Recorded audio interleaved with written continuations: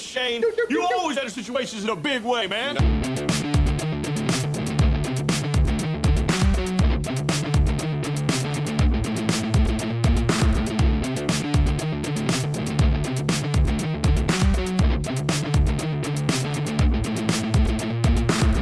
Some kind of a fucking sick, demented pervert, huh?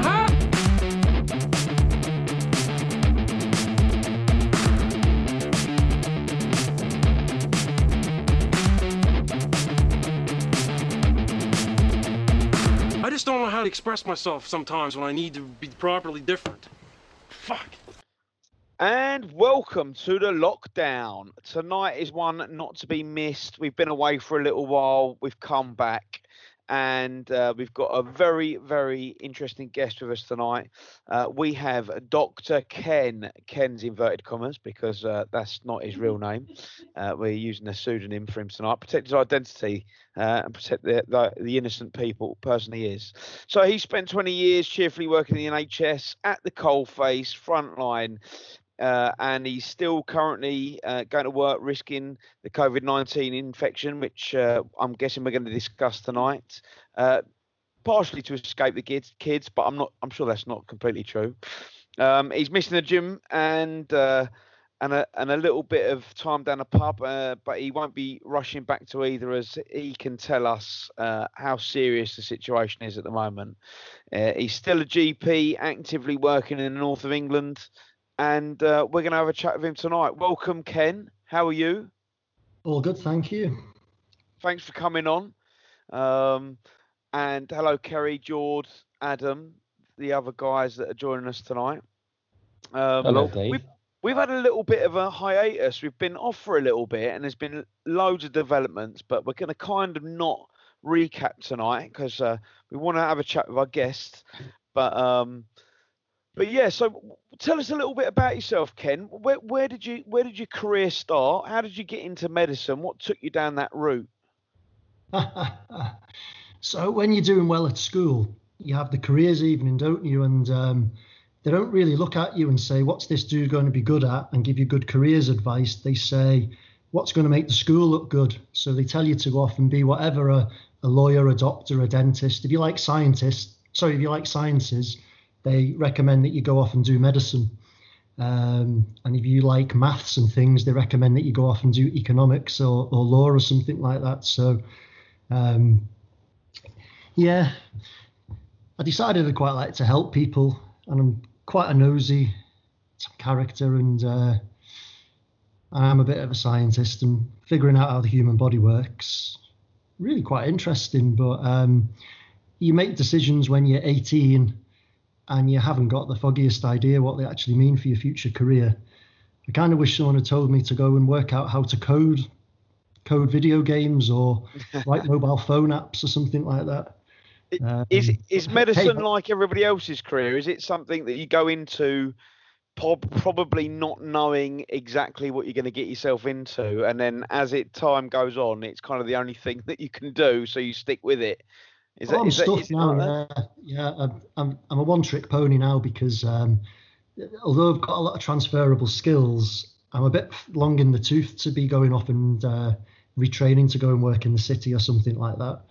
The graduate programs will take you in a bank or whatever, but I'm far too old for all of that partying and nonsense. So yeah, I'm kind of stuck with it now. Can't match my income. My preferred job, to be honest, would be a zookeeper. But that wouldn't really pay the bills, so quite like to go and look after some koala bears or some monkeys or something like that, but it's good for not on the cards, really. Hey, you know what I mean?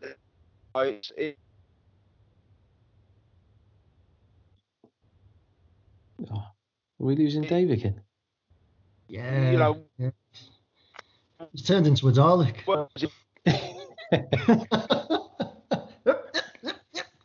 Dave, can you hear us, Dave?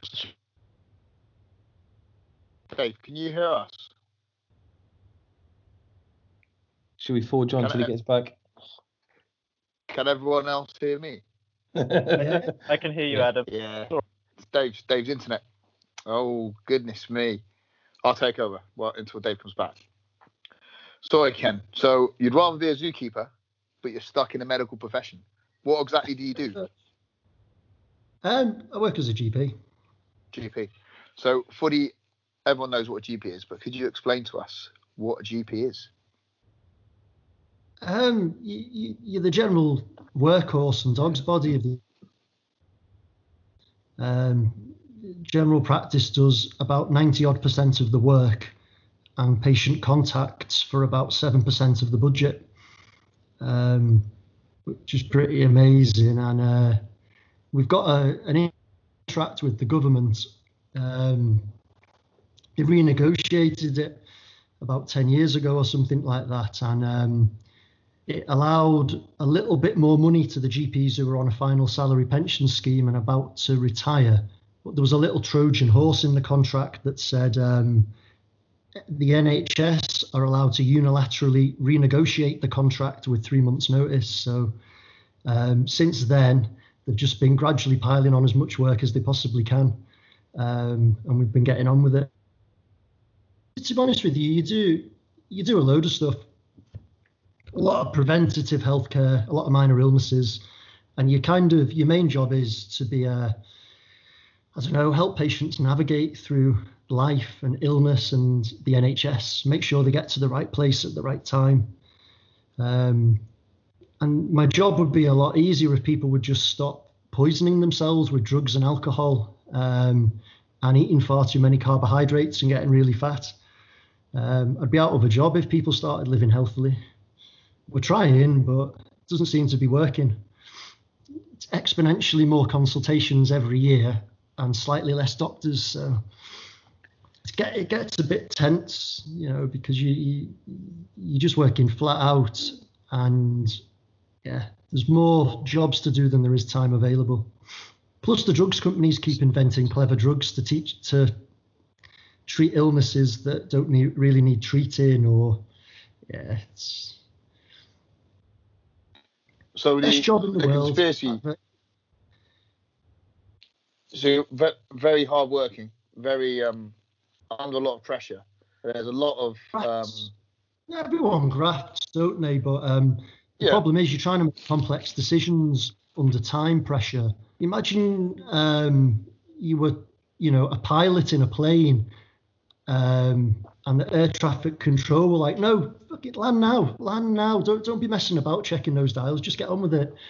You're flying by the seat a lot of the time because you are under that time pressure. It's really hard to be safe at the same time as being seen to be sympathetic, and quite often if you take the time to do all of those things, then you're going to be overwhelmed. So it's a tough gig, but best job in the world. It's just adverse circumstances, unfortunately. Yeah. Is there pressure for, a lot of conspiracy theorists out there often tell me about doctors, they're just hooking everyone on drugs, getting people dependent on, I don't know if the opiate situation is as bad over here as it is in America, but there's a lot of pain pill abuse and a lot of antidepressant sort of people that are on. I know loads of people that are on antidepressants, and so a lot of that comes from America, where they've got a private healthcare system, and doctors often get kickbacks for prescribing certain medications. The drugs companies have known full well how addictive opiates are, and they have marketed them aggressively to make sure as many people as possible get put on them. Opiates, it's okay to quickly talk about that because it's a big it's a big thing. So they're a really, really, really shitty drug. Number one, they make you feel nice. Number two, they are actually quite a good painkiller, but with long-term use, it's bad. They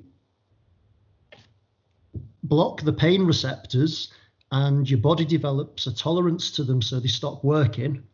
And if you stop them, you get withdrawal symptoms. And not only that, you need more to get the same effect. And the final kick in the nuts is that they actually increase your pain levels. They make your body more sensitive to pain. So you've got something that doesn't work, that you need to take more and more of to get the same effect. If you stop it, you get sick, and actually it makes the pain worse. So it's a drugs company's dream, but for society. So yeah, opiates they're becoming a big problem in this country. Prescription drug dependence is starting to increase. We normally follow America in all of that sort of thing. But no, doctors don't get we don't get kickbacks from drugs companies and stuff. And there's lots of national guidelines and local guidelines about what we can and can't prescribe. And it's the other way around. We're continually getting bashed on the head for prescribing things that are expensive or when there's a cheaper alternative, for example. But there was loads of lunacy conspiracy theories about coronavirus, and it's really. Yeah, that's why I avoid things like Instagram and Facebook and Twitter. And now a few of my students were telling me about TikTok. That seems to be the new hotbed of complete lunacy. I tend to avoid social media in that respect. I find it too. My faith in the human race is already at quite a low ebb, but the people who are at the dodgy end of the spectrum seem to end up on social media, so I try to avoid it if I can. Yeah, good advice. Is that a bit of a common occurrence in practice? Do people often come in with a problem and sort of maybe reference something they found on social media or Instagram or something to that effect?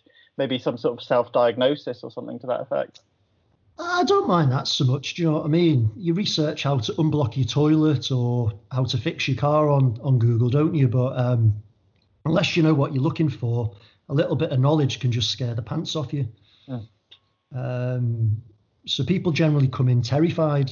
You get the occasional person and they say, I read something in the paper. So the first question I ask them is, was it the Daily Mail? and if they just tell them that it's not true, I don't even get them to tell me what it is. I just tell them it's not true and that the only thing the Daily Mail is fit for is the toilet paper crisis. Lazy. No, they're lazy journalists, man. They just pick one thing and say it's the best, and the next week say it's the worst, and scaremonger, and they cause so much damage because it's such a widely circulated newspaper. I think they must just be a bit thick, the journalists, to be honest with you, because you don't have to think much about the headlines to actually scratch beneath the surface and realise what's nonsense and what's not. Daily fail. Yeah, daily fail indeed. Oh, Dave, are you back? Dave? Are you back? I think we can see him, but we can't hear him. Yeah. I wish my kids were like that. Dave, put one finger up if you can hear us.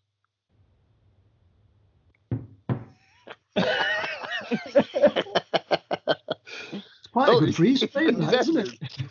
You're like frozen. Did you see that? You like moved his head really fast. Yeah, we're experiencing technical difficulties with Dave. Oh, he's there now. I can see him. He's put one finger up. Guess which finger? So Ken, one question I've always wanted a medical man to answer, and none of my esteemed colleagues have enough education. So I used to love I still do. WWF wrestling, WWE, all that kind of stuff. The Undertaker. Yeah, all those boys. Now, back in the day, they were all heavy, heavy drug addicts. And the drug of choice, they call it a Soma. Now, it's some kind of muscle relaxant. I think it's banned now, but it used to be on prescription. Have you ever heard of that over here? It's probably got a different name, but they used to call it Somas. What is that? They're probably benzos of some variety, like Valium and Xanax and all of that. Yes, yeah. Similar. They love the tranquilizers, the Americans. Yeah. But they're horrible drugs because they're amazing. They're so good for anxiety. They make you feel so calm and chilled out. But within a week or two of taking them, you become tolerant and start getting addicted to them. Yeah. And again, need more and more to get the same effect and then get withdrawals. So they're highly addictive. And there's tons of Americans, and patients in the UK, long-term sleeping tablets, can sleep. And they all refuse to stop them. And it's like, well, what? You're telling me you can't sleep and you're on sleeping tablets. That's common because they stop working. We know this. So kind of you'd be better off not on them. And the worst thing about benzos, weird bit of research, with long-term usage, when you're old, they double your chance of dying from everything. That's crazy. All-cause mortality. You're basically twice as likely to die. And even when faced with that, some patients still want to keep on taking them, which I find a bit weird. Yeah. Another topical question before we get to our good questions. We're all sort of amateur sportsmen, but we're around a lot of people that do it as a full-time profession. And there's a lot of steroids, a lot of steroid abuse. It's become normal, hasn't it? Yeah. Have you seen much of that in your practice? People with problems and issues from it, or because my personal views, testosterone, if you're low on it and you can get it and it's done safely, I personally think that's okay. But I'm not a medical professional. Thing is, just doing weight training in itself increases your natural testosterone levels, and a lot of it depends on your body type. If you're an ectomorph or something like that, you don't produce a huge amount of testosterone in response to heavy exercise. So yeah, I don't know, putting something into your body that's not meant to be there, that's a hormone, is generally not great. Some of the lads I used to train with when I was at university, they were bashing in growth hormone, insulin, aspirin, as well as the steroids. That's crazy. So, in America, they've obviously got testosterone replacement therapy. That's a big thing, for the sort of de-aging industry that's over there. Is that common over here, or is that sort of still like we're behind with that regard? No, you can prescribe it, but again, for an older gentleman, being a bit low in testosterone is natural and normal. But again, the drugs companies, you call it disease mongering. They basically invent something that's not actually an illness and give you a drug for it and charge you lots of money. But in America, because it's consumer led, you go and ask your private doctor for it, and either your health insurance or you pay for it. So it's quite easy to get things like that on the go. You give it to ladies who've passed the menopause sometimes as well to help with libido and things like that. I guess the main issue when you're younger is same with long-term usage of any steroids. It's what it might be doing to your heart and your liver, your testicles, your skin, your psychological state. But having said that, tons of people use it and get by okay. We don't see a lot of sick people due to steroids in general practice. But you can spot someone who's a heavy user because there's a certain muscle bulk that you just can't get naturally. And I always ask patients about it, to be fair, if they look like that, because it's important to know. But because it's not technically illegal, everyone just cracks on, don't they? It's very common. Can I jump in? Is my audio working? We can hear you, Dave. We can hear you. Back in the game. Hello, Tay. Right, let's cut this shit out. Let's cut this shit out, Ken. Let's get to COVID.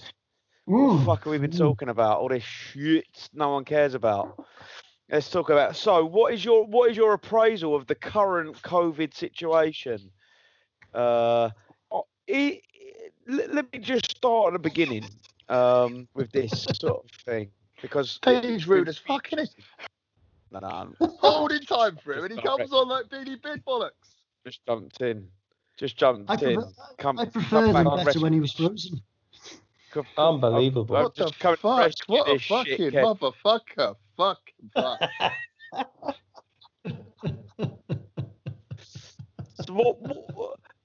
How serious is the COVID situation, Ken, from a GP's frontline opinion? What is the seriousness level of this pandemic at the moment? What's the sort of level of threat as we speak? Yes, absolutely. Yeah, there's not that much about it at the moment. the latest government figures, you've got to take it all with a pinch of salt, because we've not been testing huge random samples of the population. They reckon it's about 1 in 1,700 people may have it at any one time. So there's not a huge amount about it at the moment. But having said that, after the beach parties and when the pubs reopen and everyone just goes out and gets slaughtered and slobbers and coughs all over each other, I suspect in another month we'll have a good going second wave to be cracking on with. Fingers crossed we won't, because the testing and tracing will work. But basically what we needed to be doing is what the start of it all in February. But they had the pants down, didn't they, the government, and they hadn't actually bought any tests or commissioned any services to test and trace. So they just did the old cross the fingers and hope for the best, which, looking at the worldwide stats, has proven to be a bit of a stupid idea. Not as bad as the Brazilian president, who literally stuck his fingers in his ears and went la la la, but it wasn't a bad second place. What is the, so just to contextualize that very quickly, if it's 1 in 1,700 at the moment, what was it at its height, do you think? What was the ratio of people? We don't know, just because there was no testing.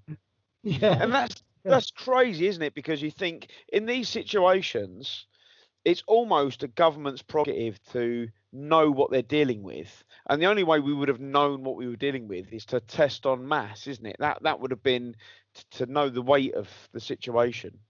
Don't forget, though, we're a small country and our manufacturing infrastructure is pitiful compared to other huge countries like Germany. We don't make things ourselves.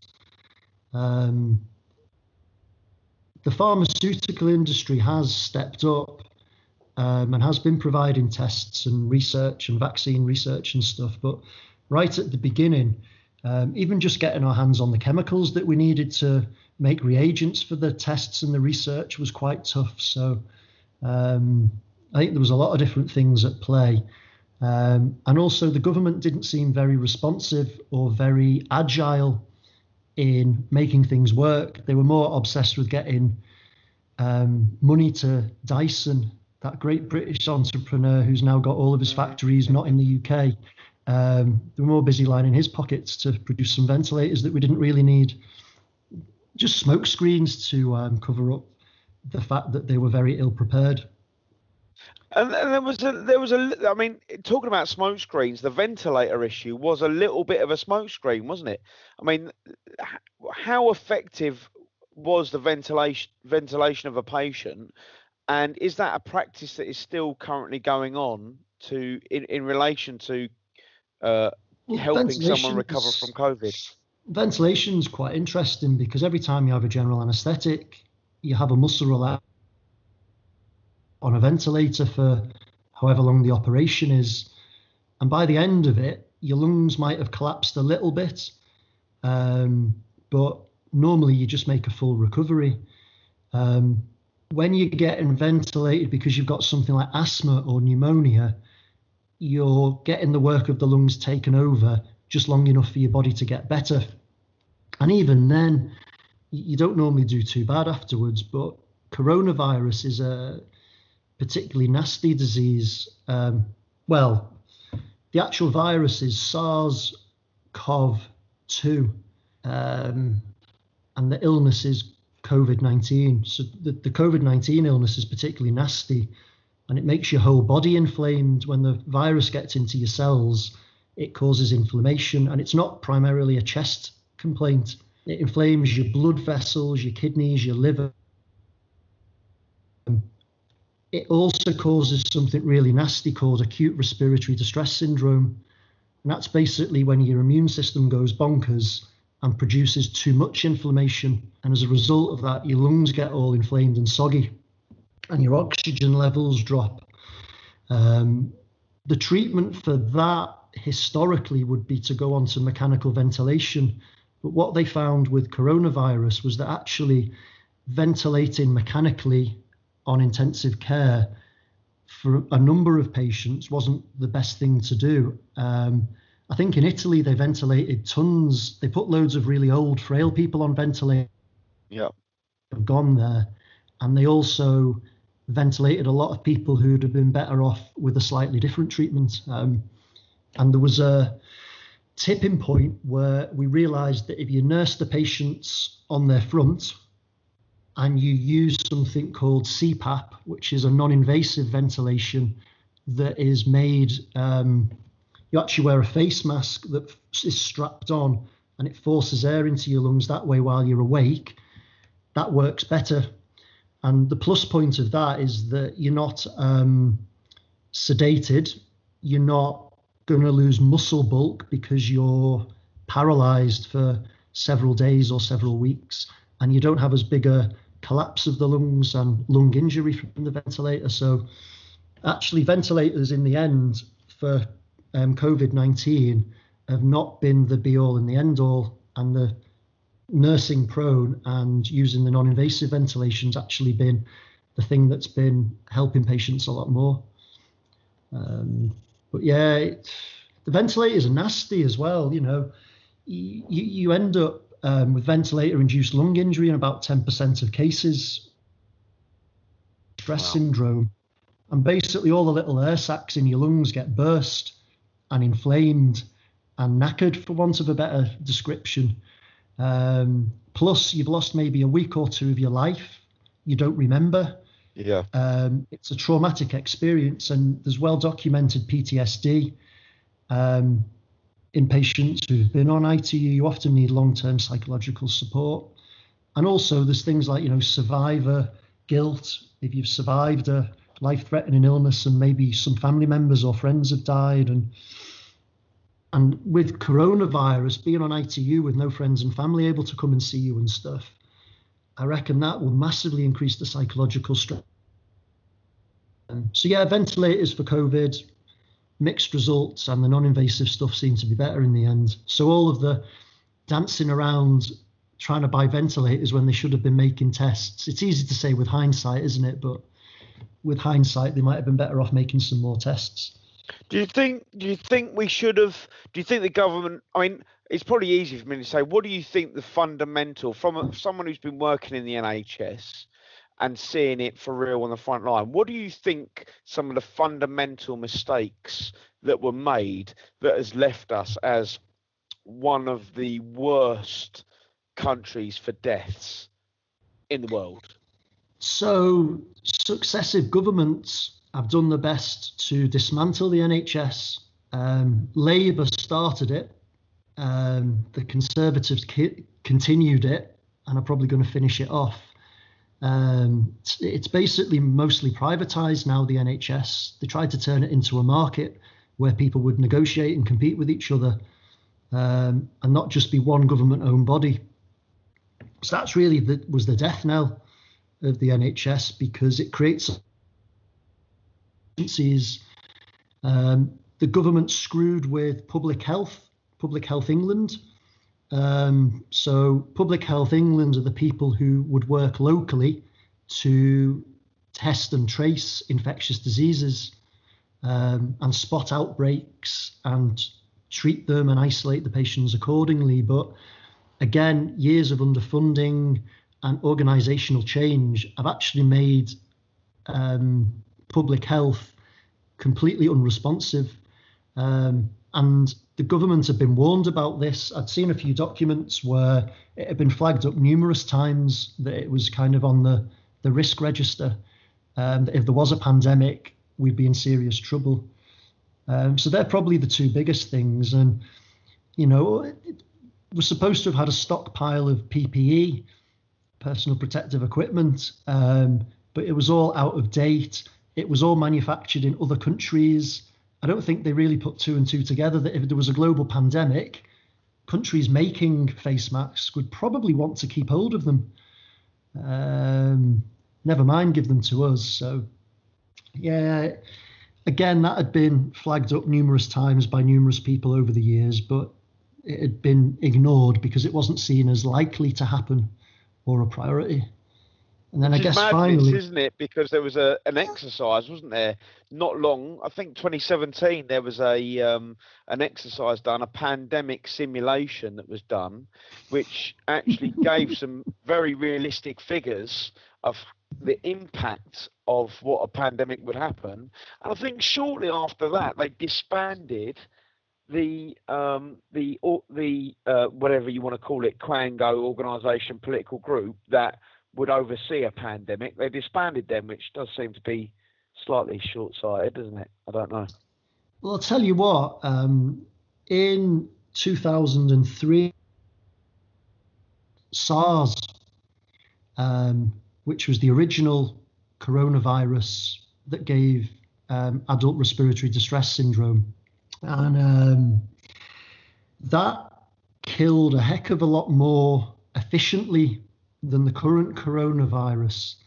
And that didn't really spread around the world because people died before they could get on a plane and go and spread it to another country. But if something arrived that was as deadly as that, but maybe kept you alive for a couple of weeks and spread, we'd be stuffed. You know, in the NHS, pretty much everyone I know who's a doctor or a nurse has had coronavirus. Have you had it, Ken? Every single symptom, but then when I had a blood antibody test, it came back negative. But again, the antibody test that they bought off Roche was, the government have been scammed a little bit because the figures that Roche have given for the test's effectiveness are massively overrated. The government believed their assessment of it, which was based on 20 patients or something. But when we've been testing the wider population, it maybe misses about 20% of people who've had it.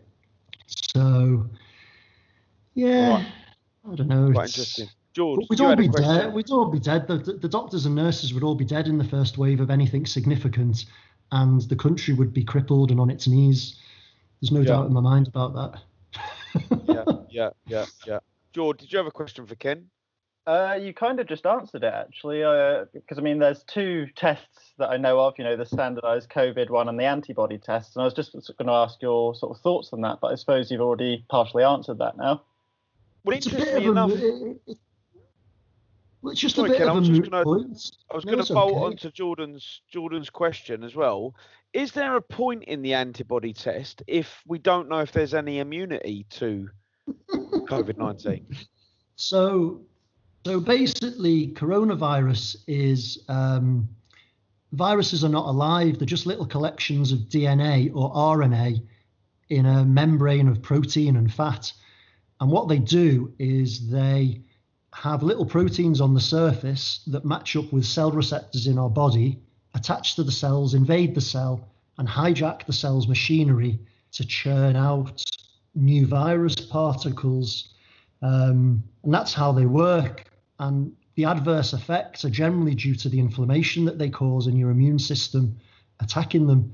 And in kids, coughs and colds are caused by coronavirus. So they've been around for millions of years in humans and other mammals. And what we know is that for normal coronaviruses that give you coughs and colds, you might maybe get 3-6 months immunity off it before you're susceptible again to the same virus.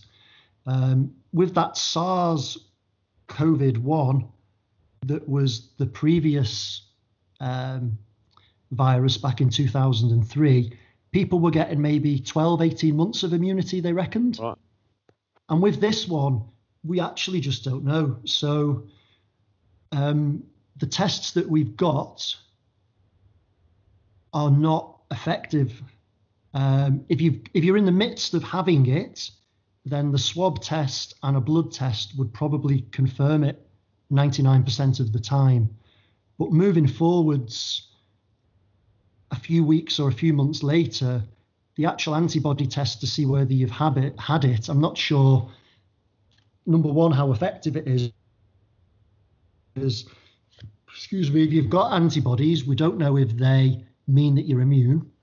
And if you haven't got antibodies, you might well still be immune. We just don't actually know. And the antibodies they test for are only antibodies to one set of proteins on the RNA virus. And it may be that you've got other antibodies that the test isn't identifying or isn't testing for. But yeah, you can get a false sense of security, I think, with a positive test. But realistically, if you've had it, you probably will be immune for a period of time between a few months or a year or so. But the more I've learnt about it, the more we just don't know. And it'll only be with hindsight in 18 months that we'll look back and say, oh, we should have done this, we should have done that. I guess the longer one is immune for it, though, the less ability it has to spread and mutate and move through the population. Would that be a correct assumption or not really? I think it's really difficult because with viruses, they thrive by going from one host to another. So they need to not kill you long enough for you to spread it. And there needs to be enough susceptible individuals in the vicinity for you to pass it on to. So at the moment, they reckon has had it, which means that there's maybe 90% of the population who are still susceptible to getting it. So I personally think that until there's a widespread vaccination program, it's going to keep circulating and keep popping up. The most recent research shows that kids are highly unlikely to carry it, catch it, or transmit it, which is reassuring. And they're also highly unlikely to get sick or die. I think only about 5% of kids actually have symptoms. So from the children's point of view, it's less worrying. But yeah, I don't know. I suspect it'll be around for a long time to a greater or lesser extent. And we're going to do a bit of myth busting later because I want to get everybody to ask you a few, and some of them are going to be ridiculous. So we'll just go with it. If it's a myth, we'll just bust it. But just on that, one thing that I do think was a myth, and I just wonder if you can confirm it was that obviously it affected the elderly and the vulnerable quite intensely, and it wasn't so offensive to sort of the younger adults. Is that a myth, or is that something that's been shown in time? No, completely. Like, if you're pragmatic about COVID-19 infection, if you're young, fit and healthy, you're highly unlikely to get symptoms and you're highly unlikely to get hospitalized or die. Out of everyone as a whole, if you catch it, we think about 20% of people get admitted to hospital. If you end up on intensive care with COVID-19, you've maybe got a 1 in 3 chance of dying. It's a bit of a tricky one, the death rate, because to get a proper death rate, you need to know how much virus there actually is in the community. And at the moment, they reckon about 5% of confirmed cases die. So about 1 in 20 people with a confirmed case die. I suspect it's a lot less than that because there's hundreds of, I reckon we've underestimated how many people have had it by I don't know, maybe 5 to 10-fold. I think there's been tons of it in the community. But until we know how many people have actually had it. But yeah, old folk, and I've got the figures. So coronavirus has killed about 2% of 90-year-olds in the country, over and above what you'd expect. And out of so there's been about 46,000 excess deaths between the beginning of March and the beginning of May. 90,000 people were supposed to have died, and actually 130,000 people have died in those months. So it's a 50% increase in death. About maybe 13,000 of them were not obviously coronavirus, but I'm sure some of them were. In care homes, so your chances of dying of coronavirus if you're over 80 are about 15%. And in care homes, they had a year's worth of death in a couple of weeks in a lot of places. So you were seeing, 10, 15 people in a care home dying And again, not necessarily with any symptoms. A lot of people were just elderly folk with dementia are not getting symptoms. They just die. They just don't wake up one morning or get a bit confused and then don't wake up or have a heart attack or a stroke. So it's not like everyone's been keeling over with pneumonia. But there's some lovely graphs that you can see that the chances of it killing you with advancing age are exponential once you get over 70. And if you happen to be 70 or older and a black or Asian ethnicity, and maybe have some heart disease or kidney disease or diabetes, then your risk of serious consequences are much higher. So I can get why people go to the beach and party when they're young, free and single and they're not bothered, but I don't know, I think that might have its own unintended consequences.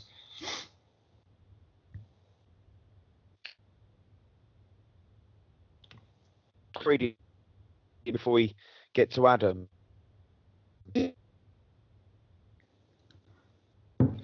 Hi, Ken. Can you explain to me exactly how the coronavirus works? So, explain to me like I'm 5 years old. So I'll give you a little story. Someone walks past me in Tesco. They've got coronavirus and they sneeze in my face. What happens next? So in a lot of people, the coronavirus is replicating within the cells in your mouth, throat and lungs in the mucus. So it's very much on the surface.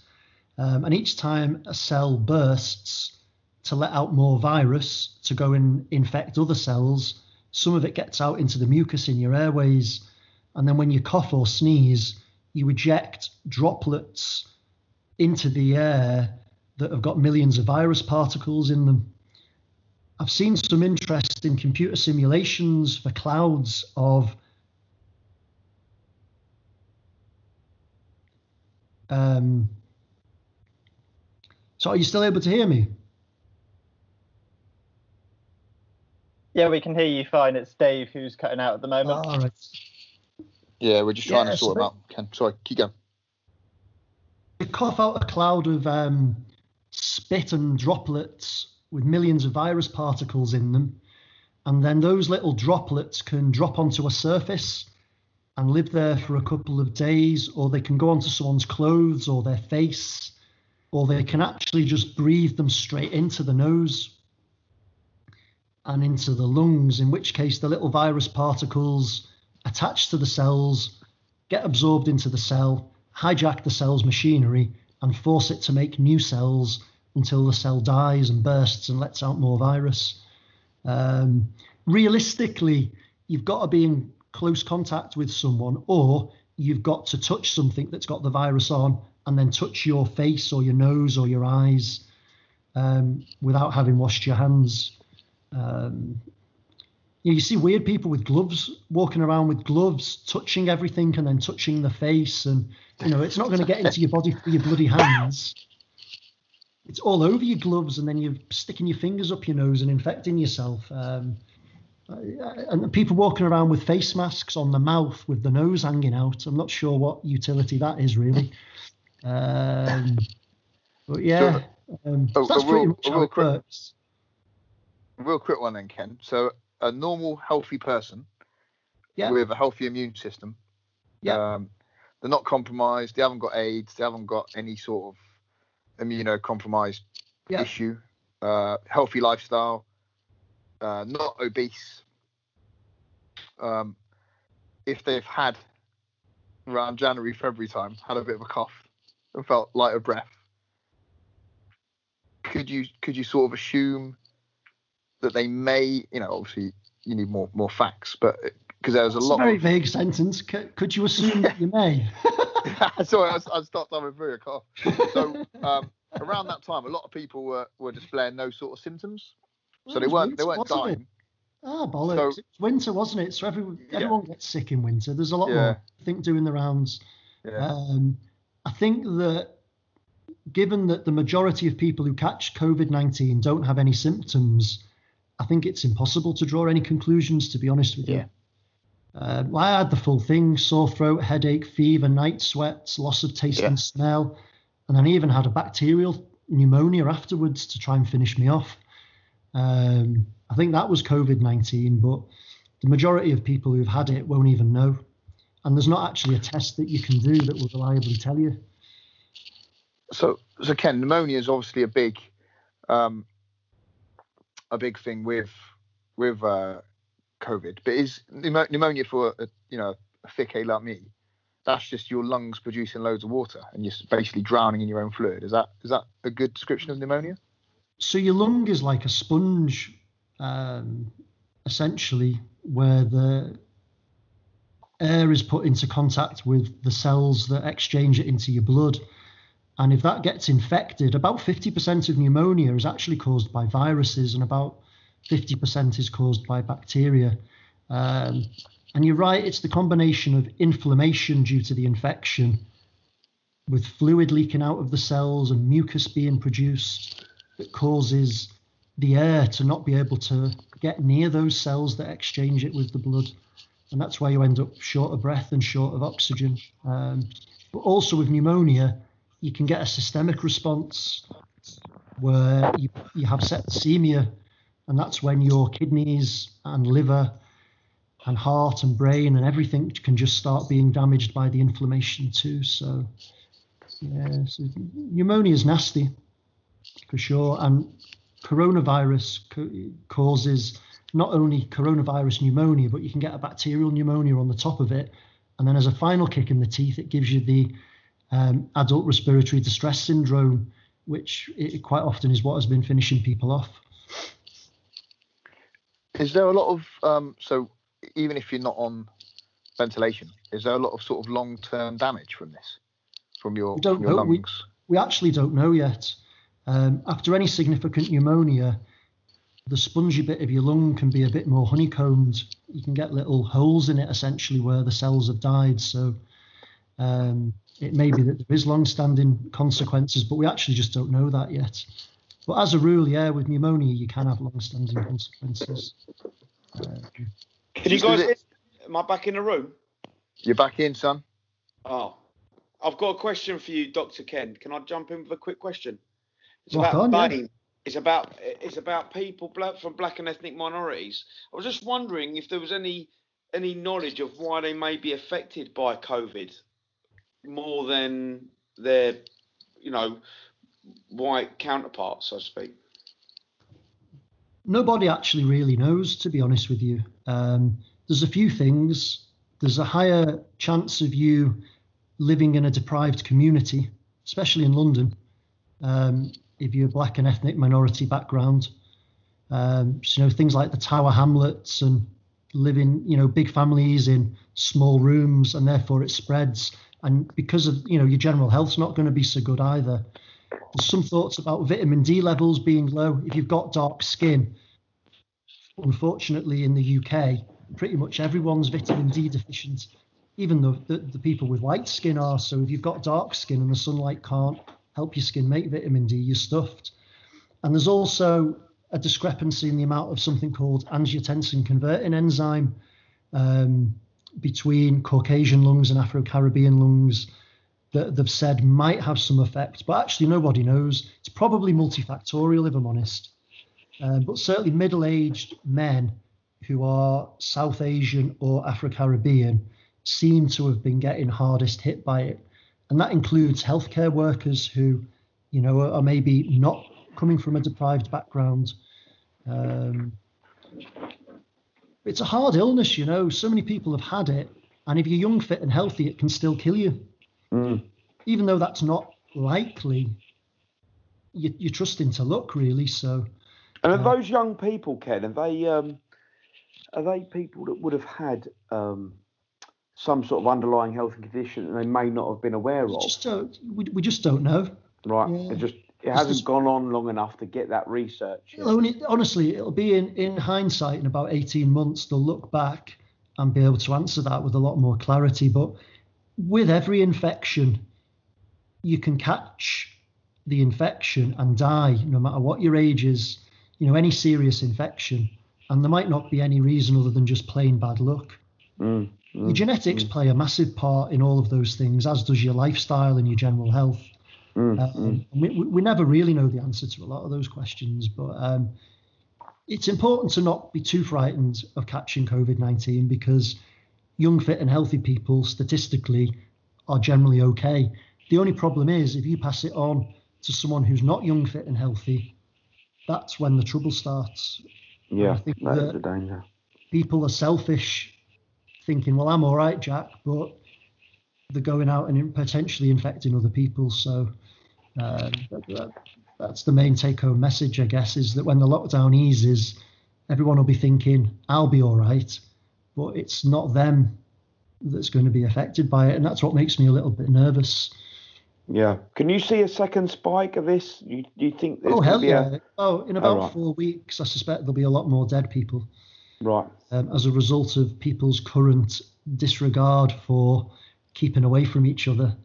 Right. But equally, what's everyone supposed to do? You know, it's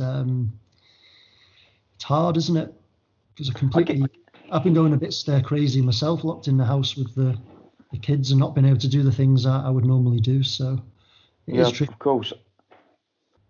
I just wonder, what do you think is going to be, if there was a second wave, do you think the NHS would be better equipped at handling that with the knowledge that they would have gathered in the first wave? So if you look at the figures for your chances of dying with COVID-19, they have decreased as we've become more expert.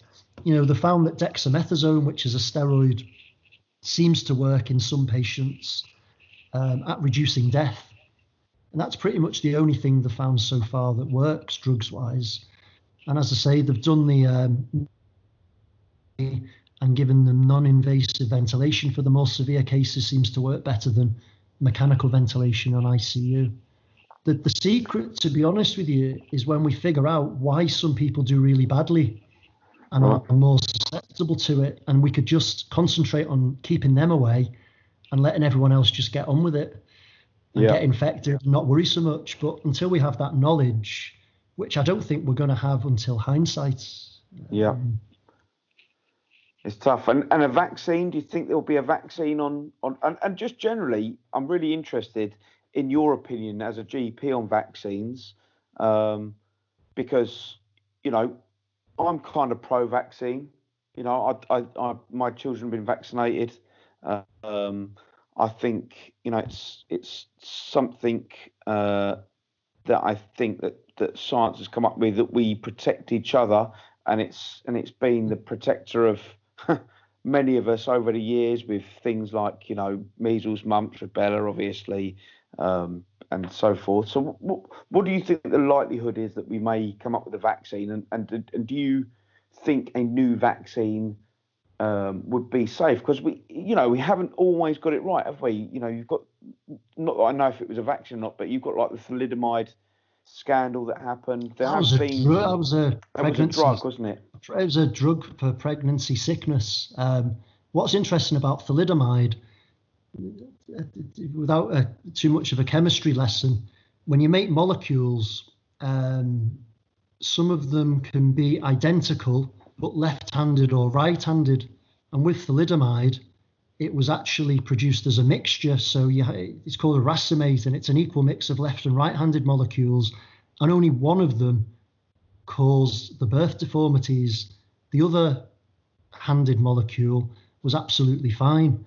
But yeah, you know, pregnancy sickness drugs, bringing a new one to market and discovering it did that was pretty grim. But that was a drug rather than a vaccine. Gotcha. And is there a difference? I can't think of many proven, sustained and serious quantities of adverse effects from vaccines. And they're pretty much, if I had to name the single biggest health advance in the last 100 years, it's vaccination. Like, it was that idiot Andrew Wakefield. That's right. With the autism. I don't know if he can libel me for that, but he's an absolute charlatan. So he's the fella with 12 other researchers who claimed that there was an association between MMR and autism. And he was subsequently struck off by the GMC and he now practices in America, peddling Right. the mistruths to all of the Trump supporters. So that was basically completely false. There's a lot more autism about, and there probably is some sort of environmental trigger, whether it's pesticides or, God knows what, but it certainly wasn't MMR. And, measles in 1963 killed about 3 million people worldwide every year. Yeah. And then now, worldwide, about 150,000 people Wow. die from it. And it's mostly kids under 5 as well. Yeah. But the scare that he created, children will have died as a result. It's Unbelievable. And what was the advantage for him? Was that his Well, this own is why he got personal struck. This is why fame? the bastard got struck off. He said, not only does it cause autism, but I'll tell you what, it's the combined vaccine that does it. So don't get the MMR. I'll sell you individual vaccinations for measles, mumps, and rubella. Rock on. Unbelievable. Unbelievable. And people to this day, they still ask. There's a lot of private GPs are making money out of people who just, because they're still uncertain, are wanting the individual vaccinations. But in the years I've practiced, you never used to see measles, but you started seeing it again. And it's a horrible disease. And it kills people. And it kills children. And it leaves them blind or deaf. Or it's actually probably just as likely to kill. Well, to be honest, it's much more likely to kill a child than COVID-19. Really? Unbelievable. So it's about 3%, 2 or 3% of measles cases may get seriously ill and die, and that's mostly in kids. And in coronavirus, COVID-19, it's a fraction of a percent. So, but anyways, you're asking about the COVID-19 vaccine. What they've done. So a vaccine is basically a little bit of protein that's taken from the surface of the virus that your immune system will recognize and make antibodies to, so that when the virus comes around, it's already primed to kick its ass. And the actual molecule that it's bolted onto is the same as previous vaccines that have been extensively trialed. All they've actually done is changed the protein on the surface of it from what it was to COVID-19. So the chances of adverse effects are pretty slim. Again, we'll only know with hindsight, won't we? You can get rare reactions to vaccines where you get muscle weakness and things like that, but that's just a generic immune system reaction that can happen with any vaccine, and obviously allergic reactions and stuff like that. But yeah, I remember my BCG. It felt like someone had punched my arm to death for about. Well, that's nonsense, 2 isn't days. it? They've stopped giving it now, haven't they? Because it doesn't work. Unbelievable. Is that One of my mates- was it nonsense? Was it? It doesn't work. One of my mates ended up with spinal TB because his flatmate infected him with it, and Bloody hell! I'll tell you what. Is that the BCG didn't work for him. one of the worst scars I've got? It was like 3 they've days stopped- of pain in my arm. They've stopped doing it now. They Is that don't- Is that like 3? It looks like 3 injection points on your arm. That's it. It was like Is that- three needles. You all had to stand in the line, and you got it. And then 2 days later, you felt like someone had given you the worst dead arm in the world. Yeah, Yes, they missed my school. I never had it. So Weird. I think at the worst with coronavirus, they'll make a vaccine that doesn't work, or the virus will mutate and the vaccine won't be effective. Right. And that's So, all. Ken, I suppose that's the danger with any vaccine, isn't it? It's never necessarily going to be foolproof in all cases, is it? That's it, isn't it? And hopefully that'll be the end to coronavirus and it'll get gradually eradicated. But I'm not holding my breath for any sort of normality for a long time to come. Right. Have they got you got a a question? Sorry, Dave. My signal's going funny. With the SARS virus, so the original one was SARS, and this is basically SARS-2. Is that sort of oversimplified? No, it's exactly what it is. So it's like the brother of SARS, whatever you call it. Is there a vaccine for SARS? I don't think they did, because they eradicated it by the fact that it was very good at killing the people it infected. So it never really spread into a proper pandemic. Yeah. So it's a bit like, well, basically, yeah, if you can isolate the cases and stop them infecting anyone else, the virus Burns just itself dies out. out. It's got nowhere to go. But the problem with CoV-SARS-2 that causes COVID-19 is that it's a mild illness in a lot of cases that you can spread around without even realizing. So I think this will need a vaccine because it has turned into a global pandemic. Will that vaccination need to be, because you mentioned measles, so if people aren't taking, if the whole population isn't vaccinated, is it sort of worth doing? So if you only, say they make it not mandatory, so all of the... You've got to be pragmatic with this type of thing, haven't you? And, you know, if we can identify who are the highest risk groups of getting sick and dying and vaccinate them, then if it still circulates in the community and gives people mild symptoms, it's not a big issue, is it? Yeah. I suspect that they'll probably target the highest risk groups first. Yeah. I'm not sure it'll end. I'm speculating because I don't know. I'm not sure it'll end up being like a measles, mumps, and rubella thing where every child gets it. And the other thing is that the vaccine might, only give you a year's immunity or a few months immunity. So it might only be practical. So flu's different. You get a different flu vaccine every year. They guess what type of flu what is going to be circulating, and try and guess what proteins to put in the vaccine. It's like trying to hit a moving target. And that's like you guys, you know, the GPs. I'm obviously not. I look really old, but I'm not old. But all the over 60s or over 50s get sent a letter to get the flu jab every year, and that's sort of. To be honest, it doesn't always. The flu jab doesn't always work. You know, often just means you get a milder form of the illness. Yeah. And if it's a slightly different flu virus that comes around, then you get no protection, or, you know, maybe less protection. Yeah. So there's a lot of uncertainty, but hopefully it'll get eradicated. But with open borders and I'm cynical. I just can't see a quick end to it all, to be honest with you. What's the I know it's very theoretical, but what's the likelihood of it changing now to be COV3, COV4, COV5?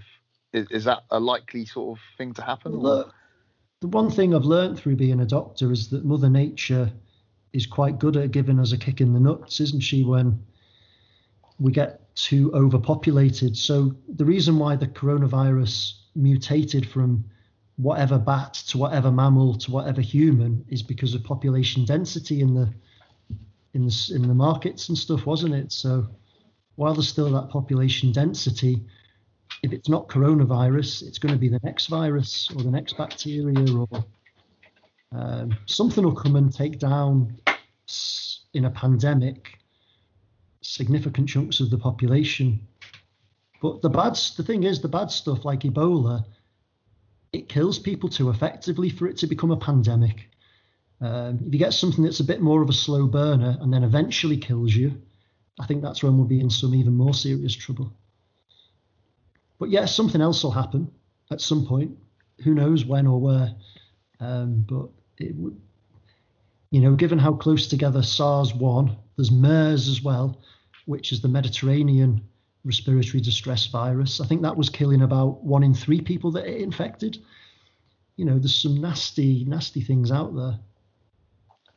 There's nothing in the medical profession that's saying this could be a human-created virus, anything like that. There's a big conspiracy out there that it was genetically, you know, formed by, you know, some sort. It's interesting, isn't it? It's a bit suspicious that it happened in close proximity to a laboratory that deals with such things. I think naturally one has got to think there was a lot of protests in China at the time. There was a laboratory nearby that, you know, that works with bacteria and you know, chemical weapons and so on and so forth. I've got to be honest though, if a weaponized form of this was released, it'd be much worse. Well, you know, you'd think that though, but if someone designed this to be a weapon, economically crush some countries, and become an economic superpower, Oh, you look. might not necessarily want to kill everyone. If you were a cynical country, you would manufacture a virus, a huge amount of vaccine, and then release it around the world, wouldn't you? And then just reap the rewards when the rest of the world falls to its knees. That is true. Much more efficient than dropping bombs on people. Yeah, absolutely.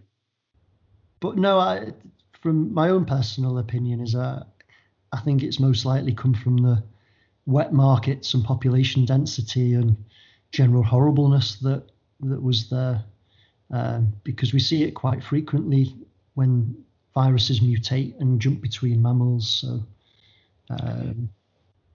and not wanting to state the bleeding obvious, I guess is this why we're seeing it in greater forms in places like London, Manchester, Birmingham, because they are more densely populated. They have transport networks that are more difficult to maintain clean.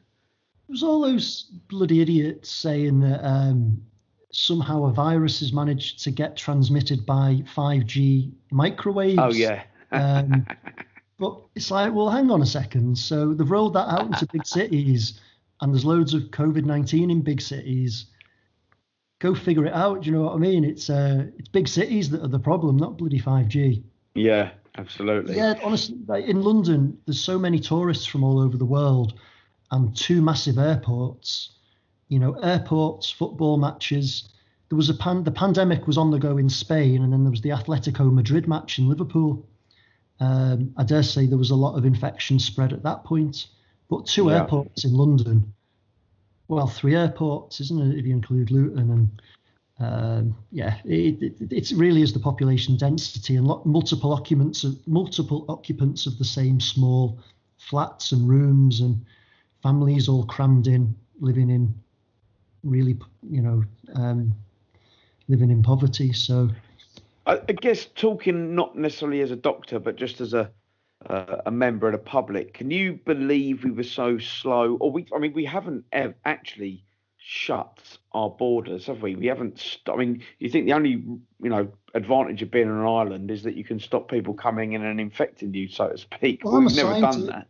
I'm a scientist, aren't I? So my point of view would be, if there's a global pandemic, you close your borders and you aggressively try to identify anyone who's got the infection and isolate them and stop them from spreading it. Yeah, and that's exactly what we didn't do. Down the economy, closing your borders, getting the army in to quell any riots that might take place, then you should crack on and do it. They probably weighed up that the British public would maybe not cooperate with an early lockdown. It's almost like the public needed to be shown how bad it is before lockdown was imposed. But the conspiracy theories about it all being down to money and them not wanting to harm the economy, I suspect, are probably one of the few conspiracy theories that have got a little bit of truth behind them.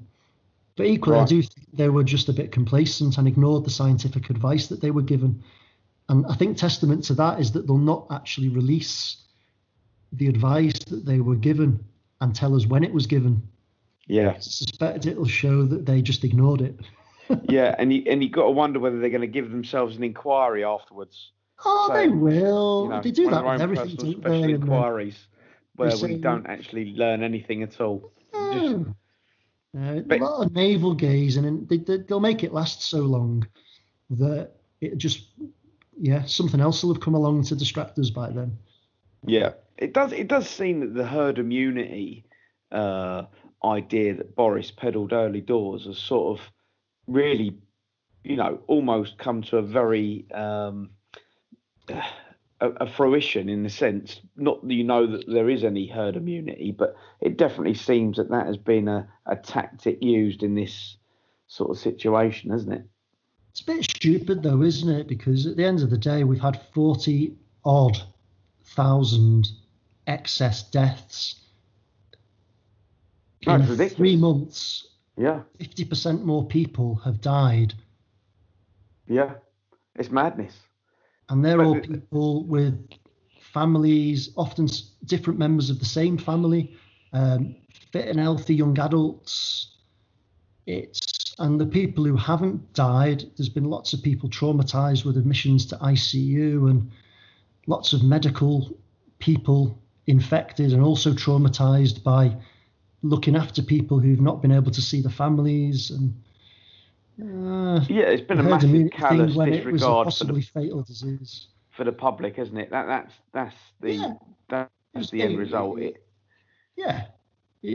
I feel that it did show a great deal of disregard for life. And the saddest thing about this virus, to be honest with you, a lot of serious illnesses might be a bit of a leveler, and you'll be equally as likely to die from it if you were rich or poor. But actually, COVID-19 has disproportionately affected the poorest parts of the country. Right. And the poorest people. And why is that, Ken? Is that due to population density? Is it flats and public transport use? Yeah, it's a mixture, isn't it? You're more likely to be obese, you're more likely to smoke and drink, you're more likely to have consequences of that, like diabetes and chronic kidney disease and COPD. And likewise, you are packed in like sardines into your living arrangements. You might be malnourished.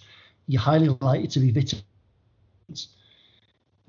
Your access to healthcare might not be that great. Your education might not be that great to understand what's going on, or you might believe what you read on TikTok rather than what's posted on a.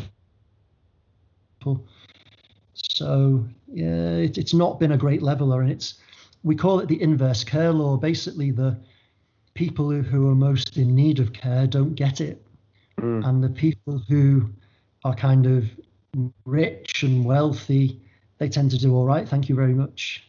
And the problem is the country's run by people in the group of we're all right, thank you very much. Of course. And Boris is just an idiot, isn't he? He caught it just because he was too blasé. Yeah. And was holding baby showers and stuff when he should have really been avoiding people with his pregnant wife. Yeah. I think that was pretty obvious. And he made a bit of a fool of himself when he was shaking people's hands and then came down with COVID and seemingly had quite a lucky escape, to be honest. He's in an age group where he could have done badly. Yeah. Well, I'm sure it wasn't a pleasant time for him. But again, his arrogance showed through there a little bit, I'm afraid. Anybody got a question for Ken? Yeah. Do you deal with 111 at all? What has the impact been like from that standpoint? Do you have any idea? You mean the impact for them or the impact for us? Well, a bit of both. I suppose 111 do refer people to GPs via telephone. I mean, a lot of people in quarantine may be putting off going to the doctors or, calling 111 as opposed to anything. Has there any impact there, do you know? So 111, the call operators are often not medically trained in the first instance. And it's a artificial intelligence computer program called Pathways. And they ask you a big, long series of closed questions that they tick boxes on the computer system, and it churns out an answer of what the patient needs to do, whether it's go to hospital, go to the GP, stay at home, self-isolate, all of that business. So they have picked up a heck of a lot of the coronavirus work, because patients with coronavirus symptoms were getting told to stay at home and phone 111.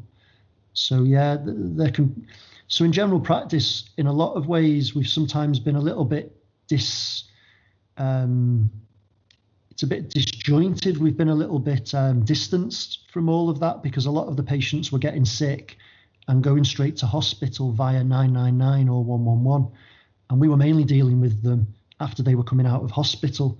Because even after having a hospital admission, coronavirus has been giving COVID-19 symptoms for several weeks or even months afterwards. And we've been dealing with a lot of the fallout of anxiety and just general misery and ill health that's been caused by it. But yeah, 111 have done a decent job of picking up the slack. But it is an imperfect system, and you do occasionally get ambulances sent out for people who've actually... when people exaggerate the symptoms and say people who've got a sore throat and they go, oh, I can't swallow, that kind of sends an ambulance, flags that they have to be sent an ambulance. But no, it's an imperfect system, but it's not been bad. Be interesting to see what the 111 people said about it, to be honest. But the sad thing is people have been waiting sometimes 6-12 hours to get called back or to get through. So they must have been under a fair bit of stress. Yeah, that's brilliant. Thank you.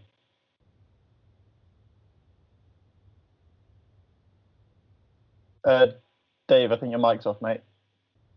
I've been talking to his missus. Okay. I've got a quick question for you, Ken. This might be controversial. Should we be allowed out of lockdown, or should the lockdown be continued? Again, I can see both sides of the coin, but at the end of the day, there does come a point where people's psychological well-being and financial well-being do have to be taken into account. The problem is the British public as a whole, trying to find the right words, they tend to see life as black and white rather than shades of grey, and they tend to not think about other people, it seems. So it's what I'm coming back to before, that actually I'm sure that most people will be fine and they can all go and sit in the pub together, but it's just the fact that they might catch it and then infect someone else who might be a bit older or a bit frailer, or it might be someone who's a care worker or a nursing home worker who then takes it into the care home. And if that happens, they can go ahead and lose 10, 15 people who will die. So I've got really mixed feelings about the lockdown being lifted. But having said that, a lot of my elderly patients have been going stir crazy, not leaving the house. And people, if you're getting physically like you guys, you think about the athlete side of things, a lot of people are getting physically unfit. There's been a spike in Tell me admissions. about it, Ken. There's been loads of people getting admitted to hospital with liver failure because they've been bashing in too much booze. There's been loads of people with anxiety and depression. There's been loads of domestic violence and assaults and deaths due to that. There's a lot of these other unintended consequences. And I think it did have to lift. And again, we can only ever answer these questions with hindsight. And the bottom line is, if they'd have done it sooner, we wouldn't be having these conversations. But again, that's only with hindsight, isn't it? Yeah. There is going to be a second wave, I would think. I really hope there isn't, and I'm proven wrong. But looking at what's been happening, I'm not rushing out to any pub or shop or gym. I've got to be honest with you. No, it's got to be cautious, isn't it? Excite me in the people.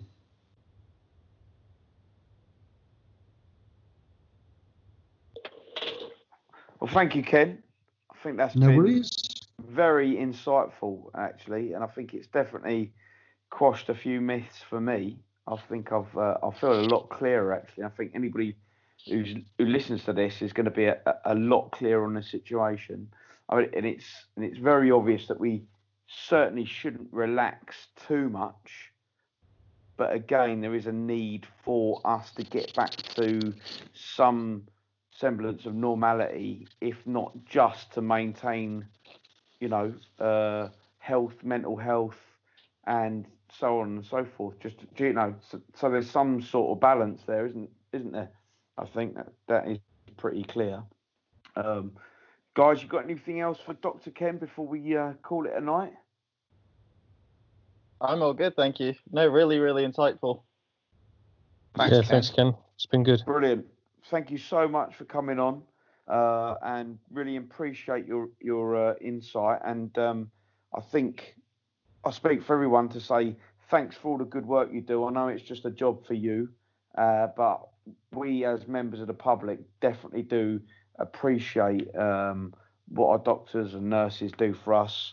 And you as GPs are frontline people, so you are literally having people coming into your practices, so that there is a incredible amount of risk there for you, not only from COVID, from other things as well. I've got to say that my biggest hats off goes to the care home workers and supermarket workers and all the people who are getting forced to work in slightly unsafe surroundings. We've been able to do video consultations and keep people away a little bit, but just when it all kicked off, the poor people in the supermarkets, when there was crowds of people panic buying, I felt so sorry for them. And the rounds of applause for NHS was making me feel a bit sick by the end, because it was really the care home workers, as I say, the supermarket workers, the factory workers. There were a lot of medics taking big risks, but there was a lot of people being forced to take really unacceptable risks because they couldn't afford not to go to work. And but yeah, it's. I think when you say that, and I think if you haven't had your eyes opened to who the important people are in society throughout this, you're part of the problem. If you haven't looked to see that the binman is emptying your bins, and the person who's behind the shopping counter is, getting your food in your bag, and the lorry driver's getting it delivered, and all these other people that create this infrastructure for us that we literally take for granted day in, day out, and have some appreciation for those people. And I do feel, I don't know if guilty is the right word. I do feel a little bit aggravated that we have such short memories for these people. It frustrates me, because I think we all get back into normal life too quickly, and we don't sort of remember, where we've been. And like you said, Ken, it's been a very scary time for a lot of people, and those people working in supermarkets. Fact is, they haven't been able to socially distance. Often they can't protect themselves. They haven't had any rights to real PPE supplies or anything like that, because that's not the job spec that they're in, and yet they've been doing their job day in, day out, and that's a pretty big deal. I'm hoping there's going to be some redress of balance somewhere along the line. I'm ever the optimist, but I'm a realist. We just need to be nice to each other. That's what needs to come out of it all. We just need to be nice to each other. But as you say, we've got short memories. I think that comes from a bit of gratitude, Ken. And I'm not a begrudger of people to go out and enjoy themselves, or people go to the beach and do what they need to do. I don't own the land. It's nothing. It's not my business from what people do. But some consideration for others, for those that have to do the clear up, for those who have to work and serve them, and and manage the facilities around them. I think that would be a good start. But this is modern life, isn't it? We got to carry on. I definitely think it's an attitude that needs to be displayed from the top down. And it'd be nice if the government would show some gratitude to those workers that have been putting themselves at risk throughout this. Not just a little clap on a Thursday evening. That's just not good enough. But what can you do? What can you do? We're going to have to maybe start a little ripple effect, just by showing the appreciation ourselves. I know I put a little sign on my bins saying thank you to my waste collection operatives, and little things like that. I try and make my kids appreciate the people that you don't see, the people that are up before you get up, those people. But yeah, and actually, as part of that, I think the GPs and the nurses, I wouldn't feel too cringy about it, Ken.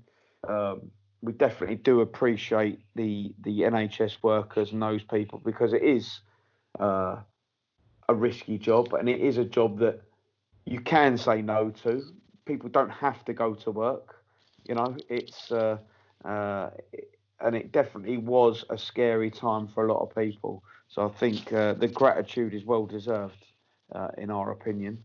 I think so. We thank you for that, and wish you all the best for the future in your job, and hope that you see an ever decreasing number of all types of disease and incidents of infection. However, I doubt that will happen either as well. That's sort of the game you're in, isn't it? But yeah, thanks for coming on, Ken. We very much appreciate it. Take care, guys. Catch up with us next time. Thank you very much. Ta-ta. Ciao. Cheers.